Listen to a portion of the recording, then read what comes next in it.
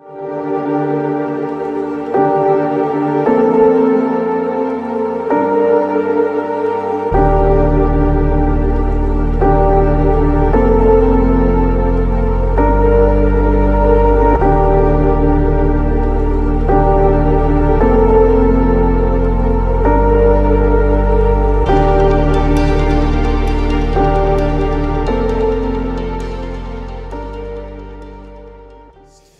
morning, everybody. It is good to see you today. For those that may be joining us, before we do that, can you just give it up for the worship team, please? That was awesome. Praise the Lord. Dustin's been working really, really hard with the team, and they've been coming in, getting practices done, making sure that we have some fresh content and everything, and so hopefully you're seeing the fruit of some of that, so praise the Lord for that. So my name is Pastor Rob, for those that may be joining us by live stream, if you're visiting with us today, and I serve as one of the pastors here at The Rock, and we've been going through a series on the book of Proverbs, and so we're not having an extensive 31-week study on the book. We've just been picking out a couple of highlights and some things that really, I believe the Lord wants us to know about this book. So we're spending about 7 weeks in this book. And so this is the 4th week of that series. And today we're going to talk about something that I like to be able to tell you guys, hey, this topic is near and dear to my heart, right? It sounds like a cliche for a pastor. Probably everything in the Word of God should be near and dear to my heart, right? But you know how there are some things that are near and dear to your heart, right? This is the one that I wish wasn't near and dear to my heart, because we're going to talk about anger. And I'm going to go beyond the fact because I'm a Latino guy from New York, and that's why I get angry. I get angry because I am a sinner. I get angry because one of my biggest character defects in the world is getting angry too easily. But have you ever noticed, and though maybe, you may be, too pious or too holy or too brave to say it, but if you get angry like I do, then you know that you usually get angry at the dumb stuff. Like salvation, hallelujah. The kids woke up and went to school today, great. But if somebody left the milk out, it's over, right? World War III. And so I'm talking to you today as somebody who suffers from this, not somebody who has completely overcome this. I'm hoping that I'm emerging a little bit in this. I've noticed that after 2021 and the year that my family had, the year that a lot of people had, that was just a very convoluted year, but I know that year also got me here. It was a rough time, and I noticed that my anger started turning into more of a melancholy depression once in a while, which is also not a good vibe, right? And so I want us to talk about what it actually means to have anger and what it means to begin to get to the place that we can have victory over this. Because some of the things that I want you to see is this, that being able to control yourself to not be angry is the mark of a spiritually mature person. And not being able to control your anger shows that we have a lot of work to do in our life. And so I'm going to do my best to be as transparent as possible, and hopefully you'll do your best to give me enough grace to realize that Pastor Rob isn't made perfect and is not going to be perfect. And so the things I share with you, hopefully you don't ding me on my annual review saying, he told us he's like this. Or when you hear me from the weeks from now that you don't think, because this is my fear, if I get transparent, you guys are going to stop listening because you're like, oh, that guy's just a sinner like I am. I've told you from day one I'm a sinner like you are. All right, so I want us all to just really think about what the Proverbs have to say about anger. But what I'd like to do to start off with is I'd like us to look at the beginning of the chapter of Proverbs 14, because it talks about some things that also go together with this. All right, so I want you to stand to your feet. And let's go to Proverbs chapter 14, and we're going to read from verses 26, and then we're going to go down to the end of the chapter, okay? Proverbs 14, beginning in verse 26. The Bible says, in the fear of the Lord, one has strong confidence, and his children have a refuge. The fear of the Lord is a fountain of life, turning people away from the snares of death. A large population is a king's splendor, but a shortage of people is a ruler's devastation. A patient person shows great understanding, but a quick-tempered one promotes foolishness. A tranquil heart is life to the body, but jealousy is rottenness to the bones. The one who oppresses the poor person insults his maker, but the one who is kind to the needy honors him. The wicked one is thrown down by his own sin, but the righteous one has a refuge in his death. Wisdom resides in the heart of the discerning. She is known even among fools. Righteousness exalts a nation, but sin is a disgrace to any people. A king favors a prudent servant, but his anger falls on a disgraceful one. Thanks for standing. This is the word of the Lord. You may be seated. And we'll get to the next ones at that. So we can go back we'll start in verse 26 for the slides in the back. So think about this for a second. We began 2 weeks ago, and I think I mentioned it a little bit on that live stream that I put out when this guy from New York canceled church, and half of you think I'm a wuss now because I canceled church. But we're going to go beyond that. But so remember that let's just forget last week happened, right? Let's just we were here, it says week 4, what happened week 3? Who cares what happened week 3? We're in week 4, right? Okay, so week 4, right? We talked about the fear of the Lord, and we talked about how that's the beginning of everything, right? If we don't have the fear of God, where are we going to go? The fear of the Lord is the beginning of wisdom. But remember, before we get into that, we have to talk about what is the fear of the Lord? What is it actually to fear God? And it's not that we're scared of God, although maybe we said that it may start that way, that when we serve God, the first reason why we serve God is because of fear, because we think the big guy's going to zap us every time we sin after we get saved, right? And then we move beyond that a little bit, and then we get to fearing God out of duty or purpose. And then we get stuck in that purpose, and then it becomes the guys that just say this, well, bless God, we're going to serve God because we always serve God. Well, why do you serve God? Because we always serve God. And there's never really anything beyond the fact because we do this, we're always going to do this. And so because we always are going to do this, that's why we do it, right? It's as convoluted as what I just said. But this is where we get stuck. This is why we serve God. But then someone who truly starts surrendering their life to Jesus Christ and understands the doctrines of grace and understands that God is never going to leave us or forsake us, we start serving God out of devotion and love because we love Him because He first loved us. And when we get there, then we begin to understand what it means to fear the Lord. That we have this reverence, we have this respect, we have tuned into the fact that the only way for us to have wisdom is to completely and totally depend on who? God. So, in that vein though, look at verse 26 now. In the fear of the Lord, someone has what? Strong confidence. And his children have a refuge.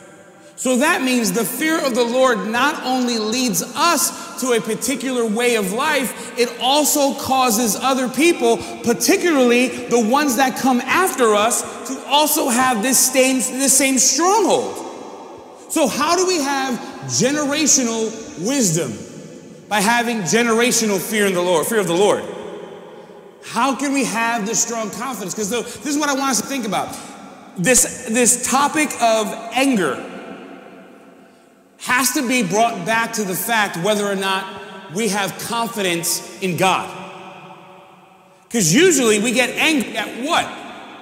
Something that didn't turn out the way that we wanted it to.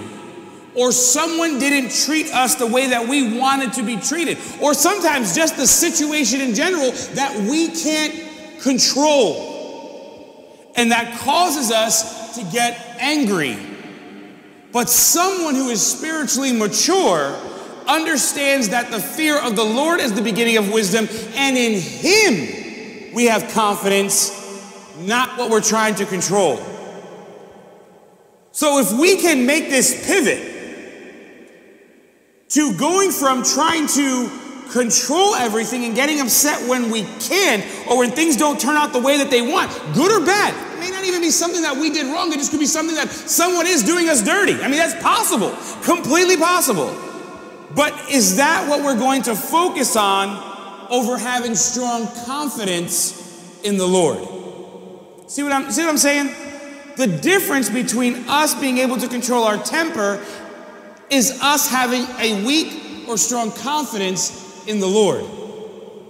The thing is, and this now that I have my teenagers that are getting older now, I'm starting to see, you know what ticks me off about my kids? When they act like me. good and bad. So when my kids start to get ticked, I get ticked, and then the whole family is just ticked off. And then about like half an hour to an hour later, I'm sitting in my room just this like mustering over, right? And then all of a sudden I'm like, they're acting just like me. And then you know who the best cheerleaders for this is? My parents. Because they act like they're the perfect people. You grandparents act like y'all did nothing wrong, right? And they're like, well, they're acting just like you. And I'm like, I act like you, Dad. I learned from watching you. You know, like it's this generational thing. So here's the thing. If we want generational success and generational, fearing of the Lord, we have to realize that right now we have generational anger. Your kids aren't just angry because they were bad seed that came out. They're not the spawn of Satan. They're the spawn of you. That's who they are. They are you. And it's happening over and over and over again. Why do you think we see a higher level of divorce among Christians than we've ever seen before? Why do you think we have kids who have not mental defects, but real emotional issues than ever before? Because this thing catches up to us. And we may have been able to hide it in the 50s and the 60s and just not let our kids go out. You know, we had some rich people give their kids lobotomies and throw them away. And you never heard from them again to hide all this stuff. But now there's social media, dude. Everybody knows everything. And now your sin that's generational, everybody knows about it. So what do? Gotta hide them better. No. We gotta deal with this. We have to deal with this issue because it's not just us, it's our kids. So let's put it very simply, either we're gonna fear the Lord or we're gonna be angry. Let's look at verse 27. Thanks, man. Jeff knew exactly where I was going. Love you, bro. All right. The fear of the Lord is what? A fountain of life. I don't know about you, but if somebody said, hey, there's a fountain down the road, it doesn't get frozen, it never gets too warm, and if you drink out of it, you'll live forever, we'd all be at that fountain, right? COVID or not, right? We'd all be there like, we're drinking this water, right? The fear of the Lord is more than just, and this is why when someone says the fear of the Lord is having a proper respect for God, it's part of it, but it's not everything. Because the fear of the Lord isn't just to respect God. It realizes that the fear of the Lord benefits us. What gives us life? Fearing God. Understanding God's place in the universe is above everything else. That's what gives us life. That's what gives us confidence. That's what causes us to grow, is that we realize that it all comes from us understanding who is in charge and who's not. And that builds a strong confidence. Having strong confidence is a fountain of life because it comes from the fear of the Lord. Turning away what? People from the snares of death. So the fear of the Lord isn't just the way that we're supposed to live for us to have strong confidence. It isn't just the way of us for our kids to have a strong confidence. It isn't just a way for us to have a fountain of life. It also helps other people escape.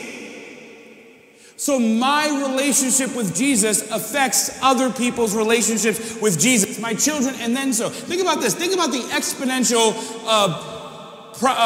probability of what this statement says. If I fear God, then hopefully my wife will also fear God. And if we're fearing God together, then hopefully our kids are going to fear God. And then not only would then their kids will fear God, so extrapolate that out, right? Now imagine all the people that me and my wife influence, and then all the people that our kids influence, and then that their kids influence. Now think about how that expands. How many people would be fearing God, and how many people would escape the snares of death if we just would learn how to trust and fear God? And I'm not talking about being some sort of super Christian that gets everything right, but that someone maybe has more self-control than they did before the day before. And that maybe that argument doesn't turn out being a fighting match, but it then turns out to repentance. Or maybe, just maybe, we learn how to be civil and realize if we're not going to get anywhere in the fight, we walk away instead of continuing on. Maybe we just get there. Maybe that's all we get to. If we can get to there, that's progress, right? All right, let's go to verse 28. A large population is a king's splendor, but a shortage of people is a ruler's devastation. So here's what it is. If most commentaries will put kind of like or the way that study Bibles are spelled out, like you'll have verses 26 to verse 27, or 25 to verse 27. This will kind of be coupled together as things that go together, right? And then you'll have like 29 to the end of the chapter, and then like maybe another verse in there that'll just be kind of pulled out, and like this is like one of those individual proverbs that this is like the best place to put it, right? Okay, I get that, but if I'm going to trust that the whole Word of God has been perfectly preserved for me for over 2,000 years, I'm also going to think that God moved the people who put it together to put exactly where it's supposed to be and then keep it there because it stayed there for millennia, right? So why is this there about the king and splendor right in the middle of talking about what it means to fear the Lord? So think about that for a second. Think about the history of the nation of Israel. Think about all the kings that they had and when the nation was together and the nation divided, right? And how the northern kingdom went and how the southern kingdom went. They both wound up in exile. The southern kingdom lasted longer than the northern kingdom, right? Okay, so think about all those kings. Think about all the emperors. Think about all the rulers. Think about all the people who have occupied the nation of Israel over all the years, right? We know that kings who did well had a vast society that would grow. Their empire would grow. Kings who did poorly, they may have artificially had high numbers, but what happened at the end? They got conquered, right? Sometimes God took them out with sickness, right? This happened all throughout history. So let's put this together now. What does this have to do with the fear of the Lord? And then coming further, talking about anger. And here's what I'd like to share with you. If a leader, which is you and I, could be, because we all have spheres of influence, you may say, well, I'm not a leader. You are. Trust me. There's always going to be somebody behind you and somebody before you, and you are also always going to be influencing somebody. So let's put it this way. Let's use 2022 vernacular. An influencer, okay? Forget a leader, right? An influencer, right? If you're an influencer, right, what happens? You'll have people who follow you.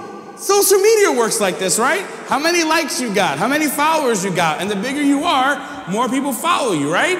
And then this has now become the source of whether or not we're good, popular people, but there is some truth to it. If you influence for the right things or sometimes for the wrong things, what happens? You get a lot of people. But any good leader knows how you get people is how you keep people. So if you get people by the wrong method, you're going to lose all of them. And a leader understands this, that if a leader is a good leader, he will keep the population of his country and his nation big because they're healthy, they're growing, prosperous. But anybody knows when a country starts losing population at a fast rate, something's wrong. Either pestilence, famine, or the idiots sent them all out to war and they died. And now they're ready to be conquered. And so think about this for a second. Someone who leads well in the fear of the Lord is someone who has a lot of stuff to show for it, namely people. The fruit of their labor is that people were influenced for the Lord. But someone who doesn't fear the Lord, or perhaps someone who gets angry and doesn't fear the Lord, loses people. This is why relationships are messed up.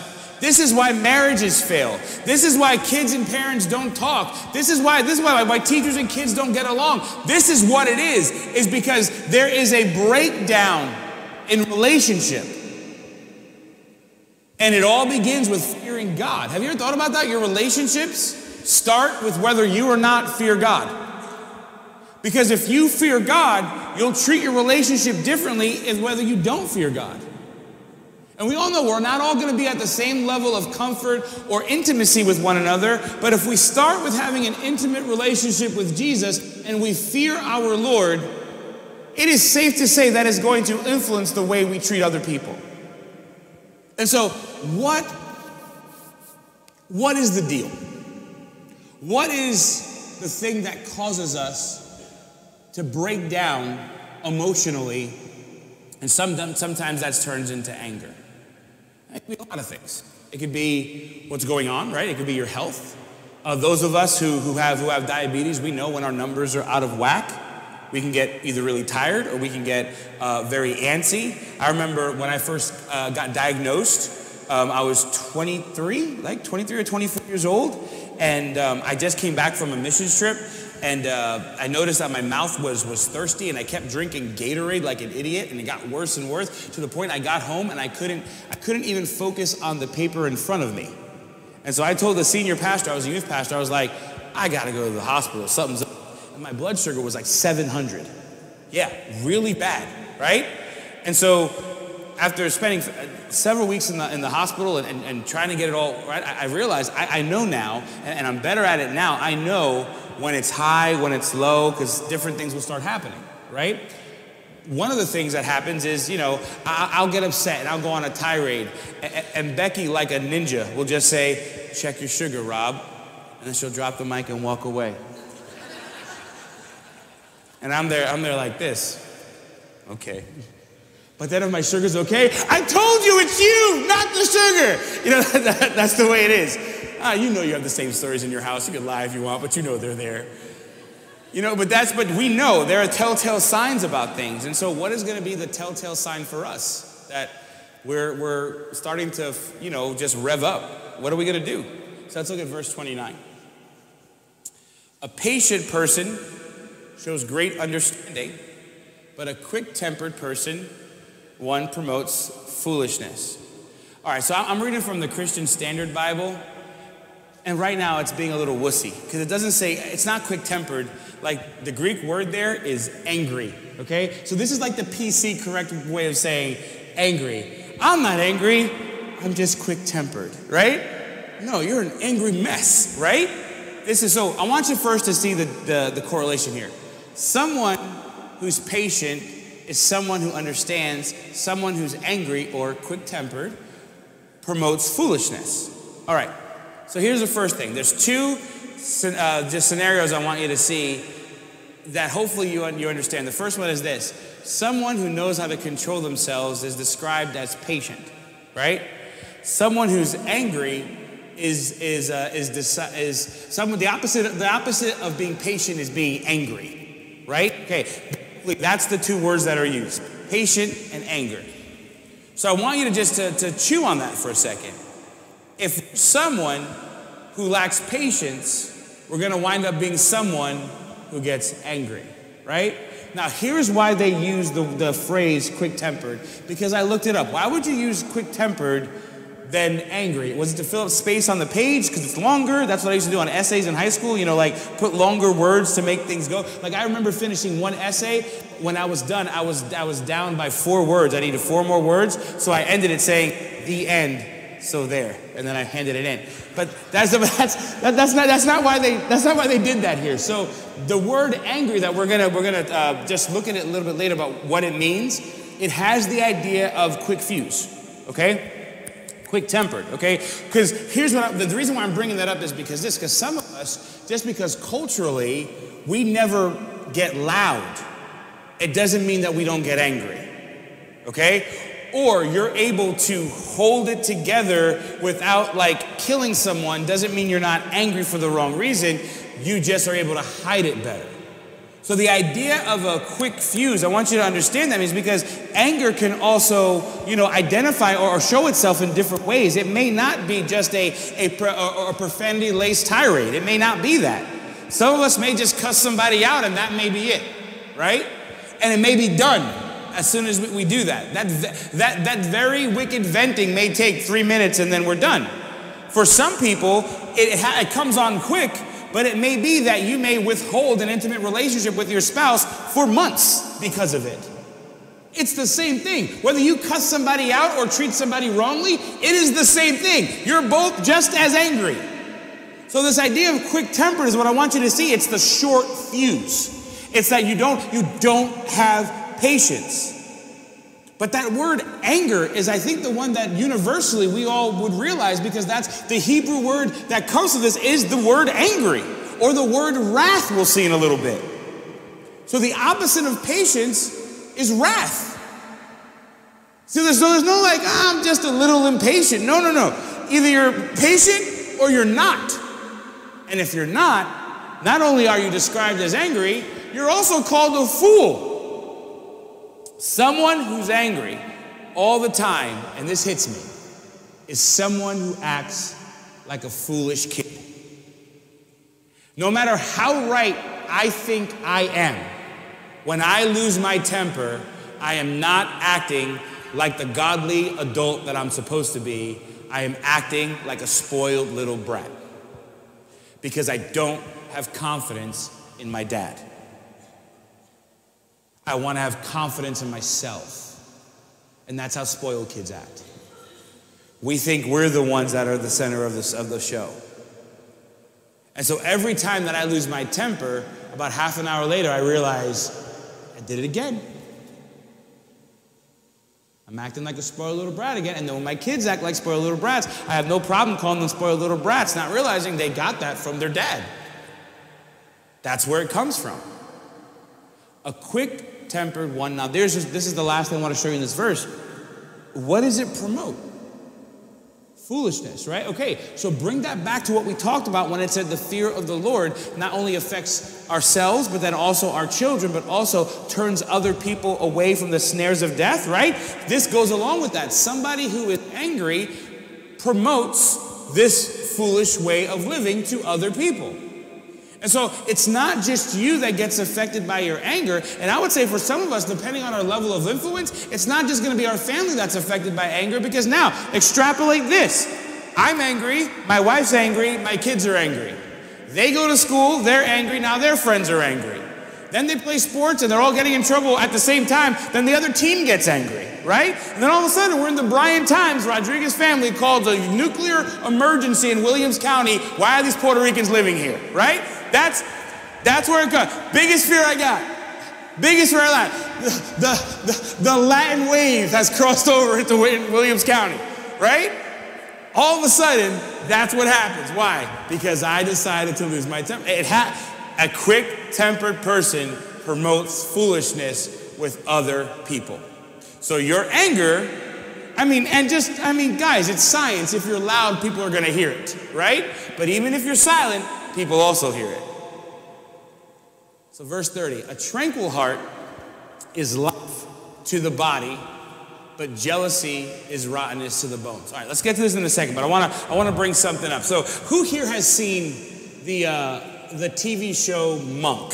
Anybody seen that show? He has a severe OCD. I think we just dated ourselves, those of us who know what Monk is. Those of us who are older than us, we're still younger than you, so there, all right? But so there's a show called Monk, and it's about a detective who has, a private investigator who has a severe OCD, right? So much to the point that he has to touch things and move around, and it's played well by the actor who plays him. And there's one episode he's working with the police department, and there's this captain by the name of Captain Stoudemire, and he's a guy who struggles with anger. He's basically just imagine Dirty Harry in a police show as a captain, right? Just gets upset at all these different things. And so this false accusation comes over for the captain, and Monk is trying to figure out how he didn't do it. But in the middle of him getting upset about the false accusation, the captain punches somebody, and it makes it worse. Because now remember, police captain punching another officer, a subordinate, and then all of a sudden his wife is upset at him, he's upset with him. And so his marriage is messed up completely, all because of his anger, right? Have you ever had a day like that? That all of a sudden your anger and this is the thing, anger sometimes comes when things are said about you that aren't true. Okay? So this is what I want to bring up. Before we get into verse 30, I want you to think about this for a second. Some of the reasons why you and I get into situations that get us revved up is because someone did do something to us. So I don't want us here leaving thinking Rob said we just can't get angry about stuff because that's not godly. No. There are some things that happen that cause you to get riled up, but the question is, what do we do when we get riled up, right? I love this. I love how we use the phrase, well, I have righteous indignation. I'm righteously angry. So here's my question. Where's your righteousness come from? It comes from the blood of Jesus Christ, right? He can get angry and lash out, because when he lashes out, it's a godly lashing out. But when we lash out, it is never righteous indignation. We can never use the righteousness that we get from Jesus Christ to say, well, I was justified in how angry I got. That's not how that works. Our righteousness is borrowed from Jesus. We have no righteousness within ourselves. There is none righteous, no, not one. So if we're going to have some sort of righteous indignation, it better be based on what the Word of God says, to the point that we are upset about what happened, but we don't get to use our anger as a justification to lash out on somebody else. God is the one that we have confidence in. He is the one that handles our affairs, not us. We don't take things into our own hands. That's God's job. We can get angry about sin. We can get angry about people who are messing up. We can get angry to the point that we're upset. But when we get to this point that we have this wrath, we've gone too far. And that's why 30 talks about a tranquil heart is a life to the body. So the opposite of a synonym of patience is also tranquility. This is so patience is the outworking of tranquility in the heart, if that makes sense, right? Being tranquil is what it means to have a strong confidence in God, and that's how it affects you internally, emotionally, right? Spiritually, physically. That then looks to the world like patience, okay? So the opposite of all that is this, that when we're completely and totally just revved up on the inside, it comes out on the outside looking like impatient foolishness, right? And another way for us to say that is anger. And we'll get to the second part of that verse, but jealousy is rottenness to the bones. But I want to bring up one more thought about verse 29. The word anger there, we kind of alluded to it. The Hebrew word for the word anger in verse 29 is the word ath. It's rooted in the concept of someone who is so angry, it has the idea of nostrils flaring, okay? So we're not talking about being upset. We're not talking about being a little mad. This is why we use the word wrath sometimes for this word. This is that word angry. It is a strong word. And so some things make us this full of wrath. And these are the things that we shouldn't deny that these things exist. And we shouldn't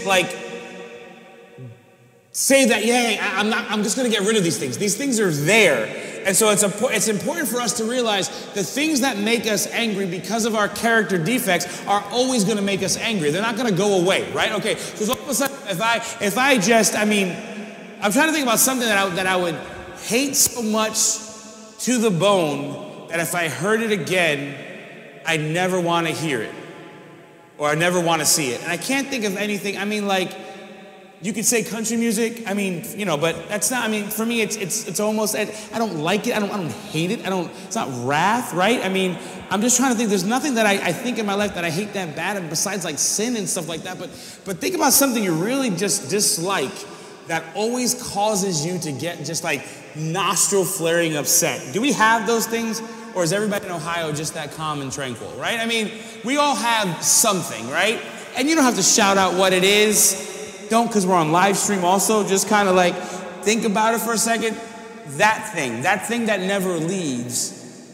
What we're trying to figure out is how we then get slow to that. And we're going to go to James to talk about that. How can we have that revving up slow down enough for us to get back into control? Because I think sometimes when we approach the Word of God and we see, and something is brought up that we know is wrong in our life, I think sometimes we feel like the only solution is for us to be cured of it, right? We're finally spiritual when our anger goes away. You're never gonna make it then, my friend. Things don't just leave. And think about it. Imagine if we said the only way that you can be categorized as spiritually mature is if you have no problems at no time at anywhere with any kind of person, and every day is just the greatest day of your life, right? Talk to Job about that. That's not right. So what does it mean to be spiritually mature? And I believe one of the best ways to describe being spiritually mature is to recognize the things that call us to fall and try to move away from those things as much as possible. But if we're getting close to that we do our best to curtail it before it happens, right? That's what spiritual maturity is, that we know what our weaknesses are and we do the best to either have to put up a wall or be able to deal with them the right way when they come up, right? So that's what it means to be spiritually mature. So this is why the second part of verse 30 is important. A tranquil heart is life to the body. Again, we're bringing the concept of life instead of death. but jealousy is rottenness to the bone.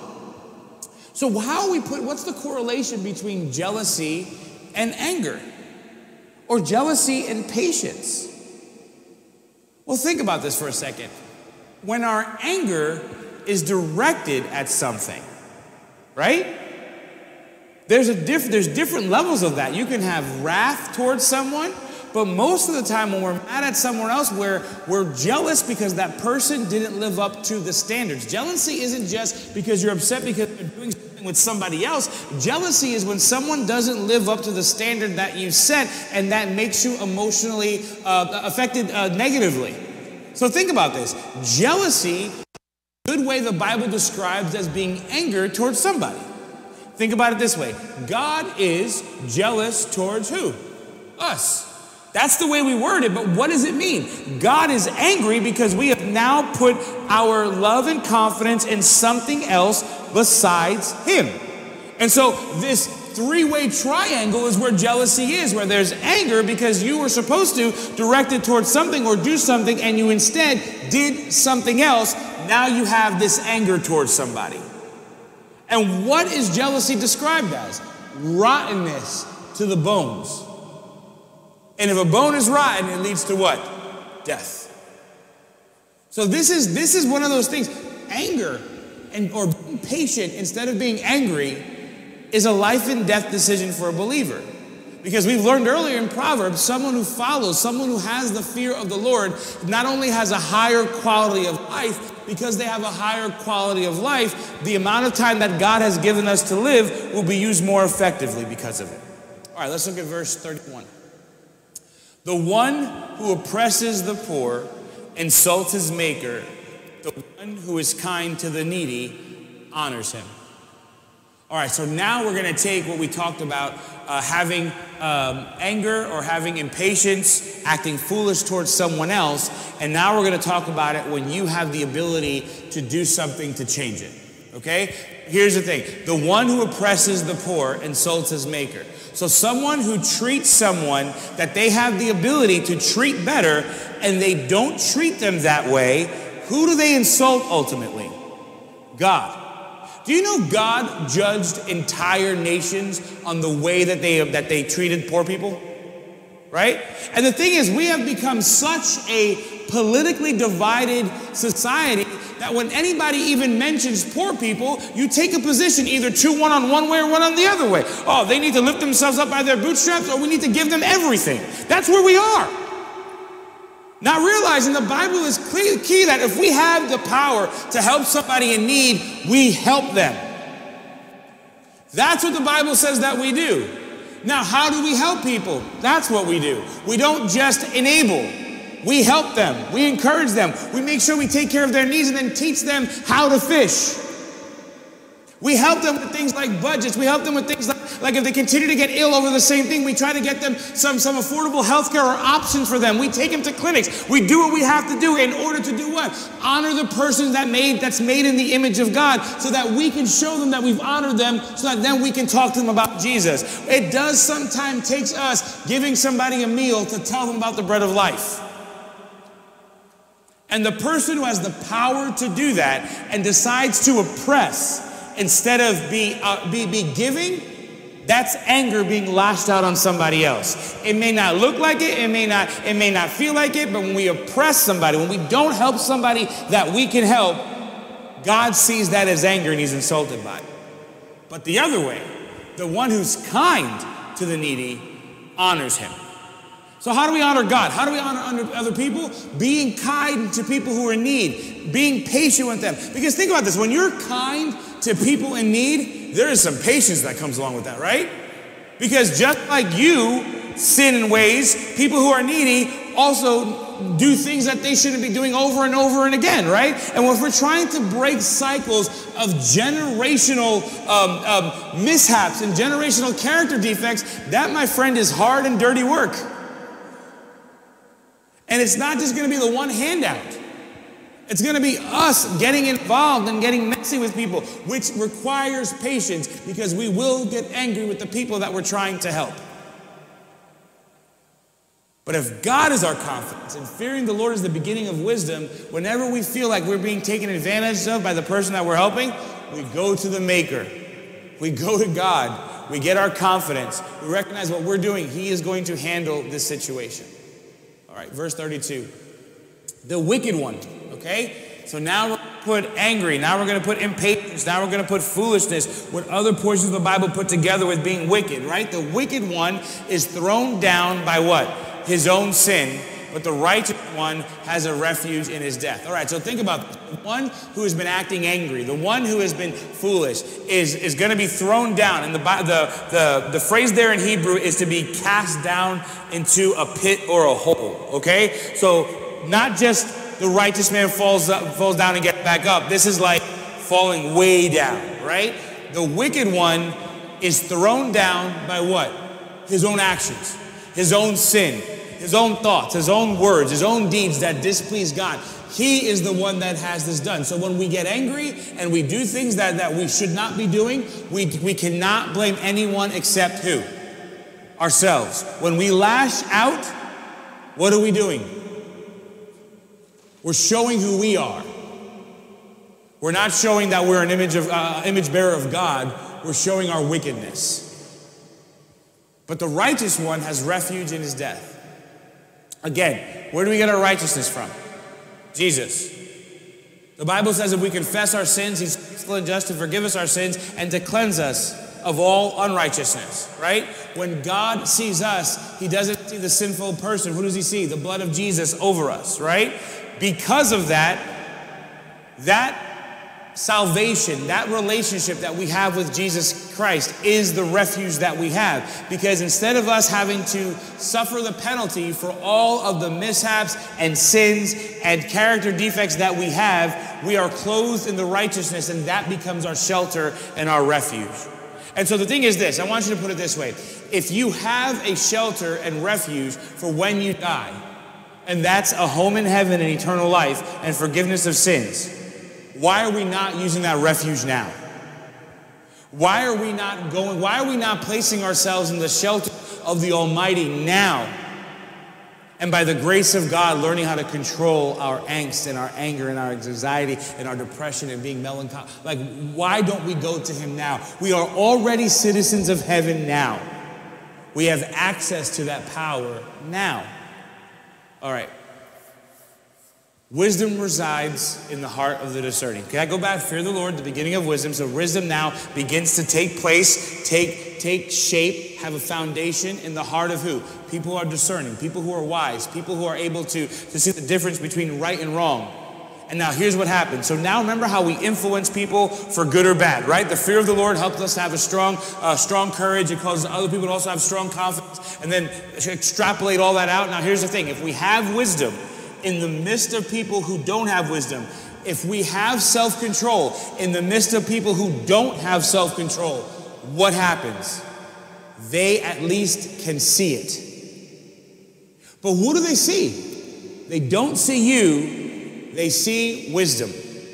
In the book of Proverbs and in the Psalms, wisdom has always been getting a female gender to it.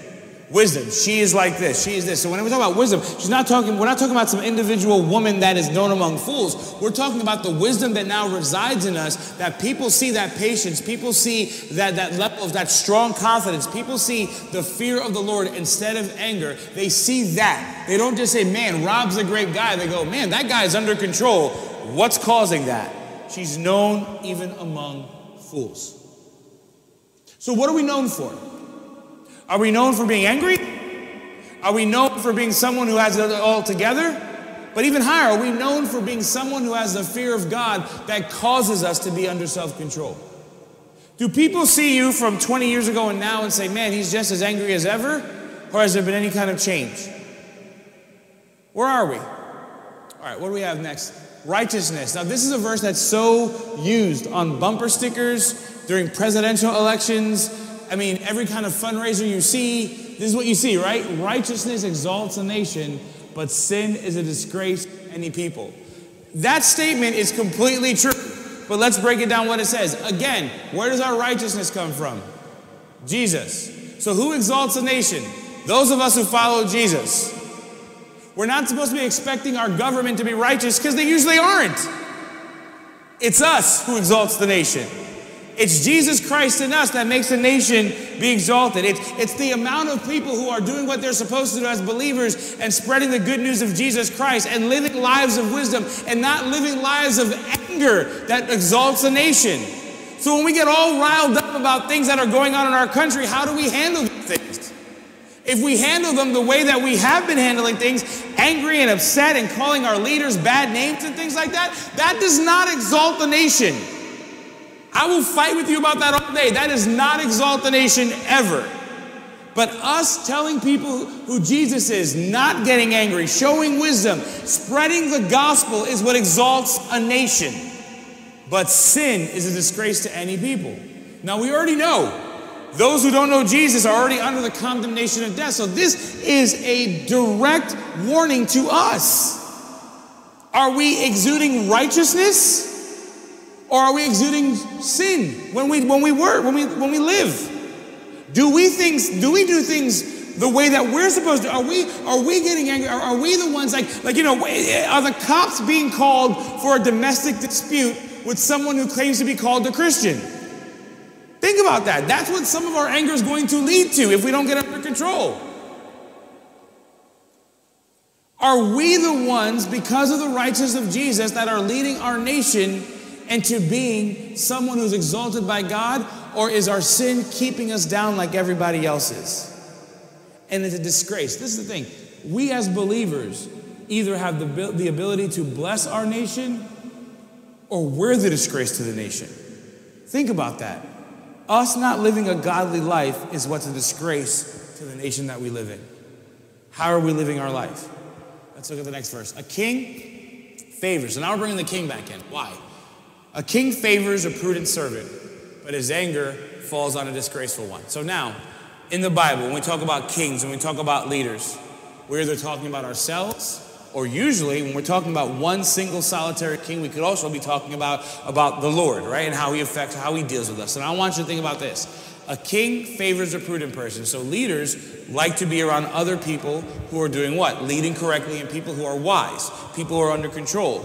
But leaders don't want to be around people who are a disgrace to him. So all the things that we spoke about, that sin that disgraces a nation, all those things. So his anger, and the word anger here is different. This is the word for punitive punishment, falls on the disgraceful one.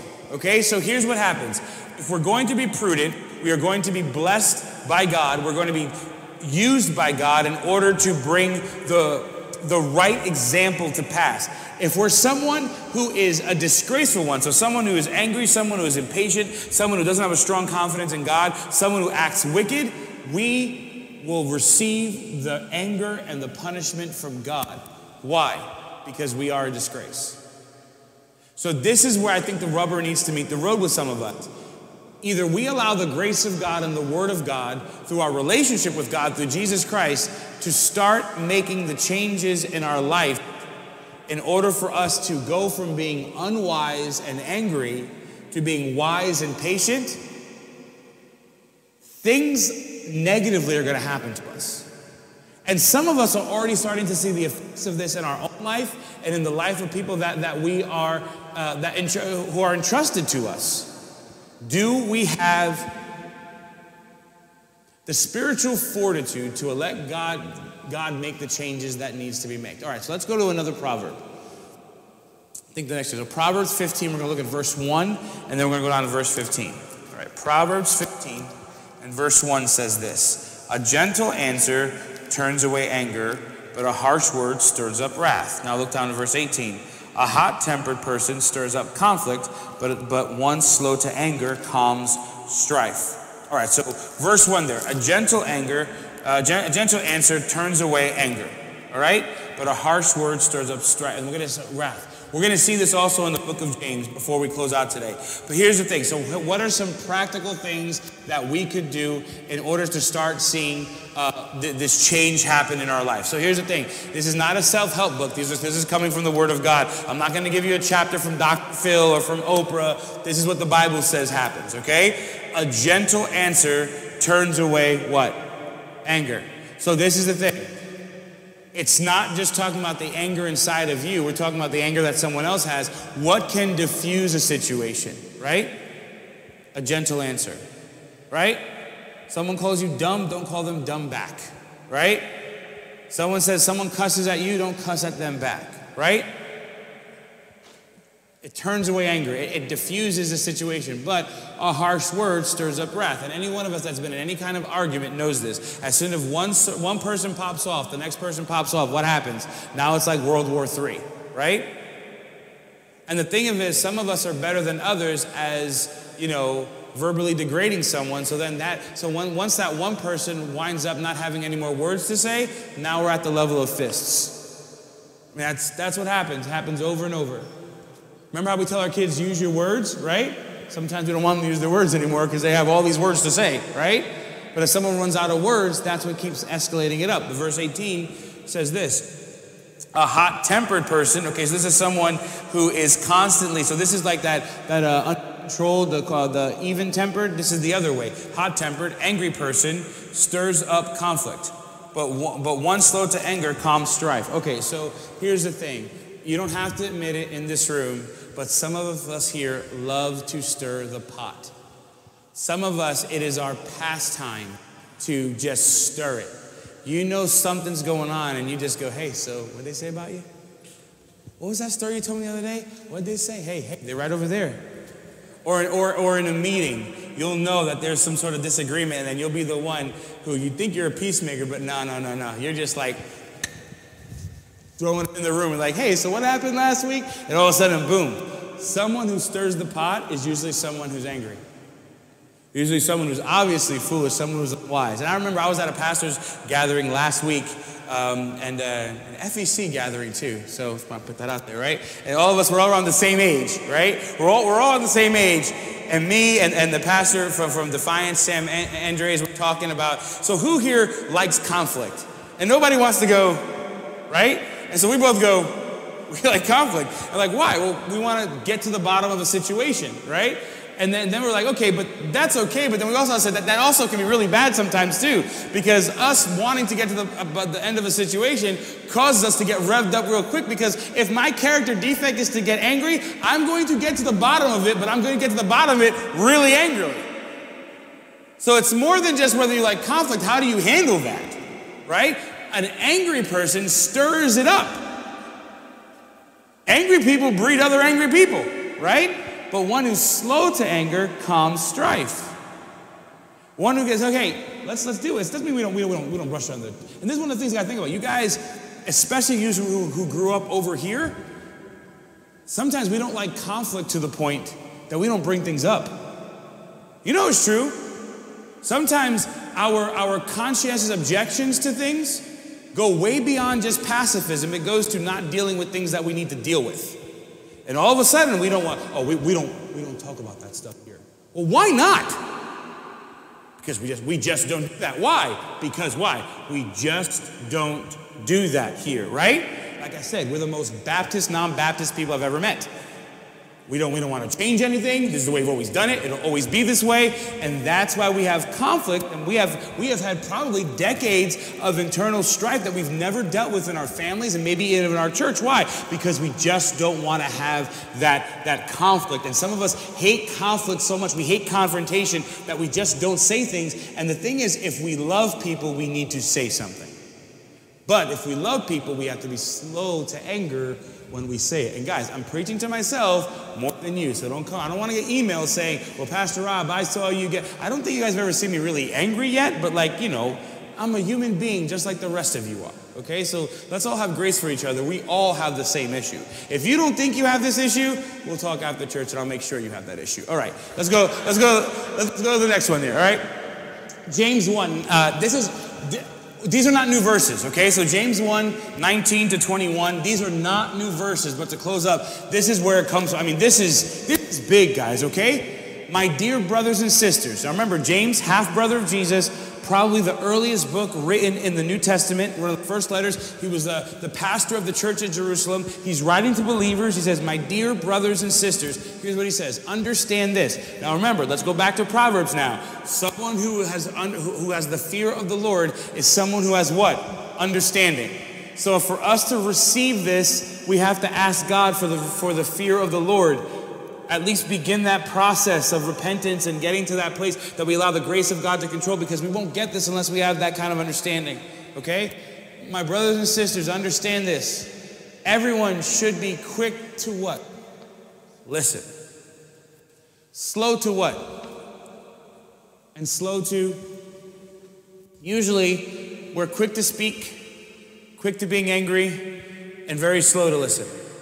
Right? I mean, think about this. I mean, and I catch myself. And if you catch me doing it, you need to call me out on it, okay? I have this thing that if I have just so many different things that I'm thinking about, like just where we want to go as a church, this, that, my family, all this stuff, and I'm looking all these ways, and you'll talk to me. If you see my eyes like go this way, I stop listening to you. Like, call me out on it. Please, do. That's something that I'm working on. Please, if I do that to you, do that. Please tell me. This is what we do. Sometimes people are talking to me. I'm like, yeah. Talk. I'm going to talk next. Talk. Stop talking. It's my turn to talk. I have a lot of things to say right now. Please talk. Yeah, talk. Oh, that's great. No. And then, bam, I'm going to say that, right? And I've stopped listening, right? Because I'm not quick to listen. I'm quick to speak.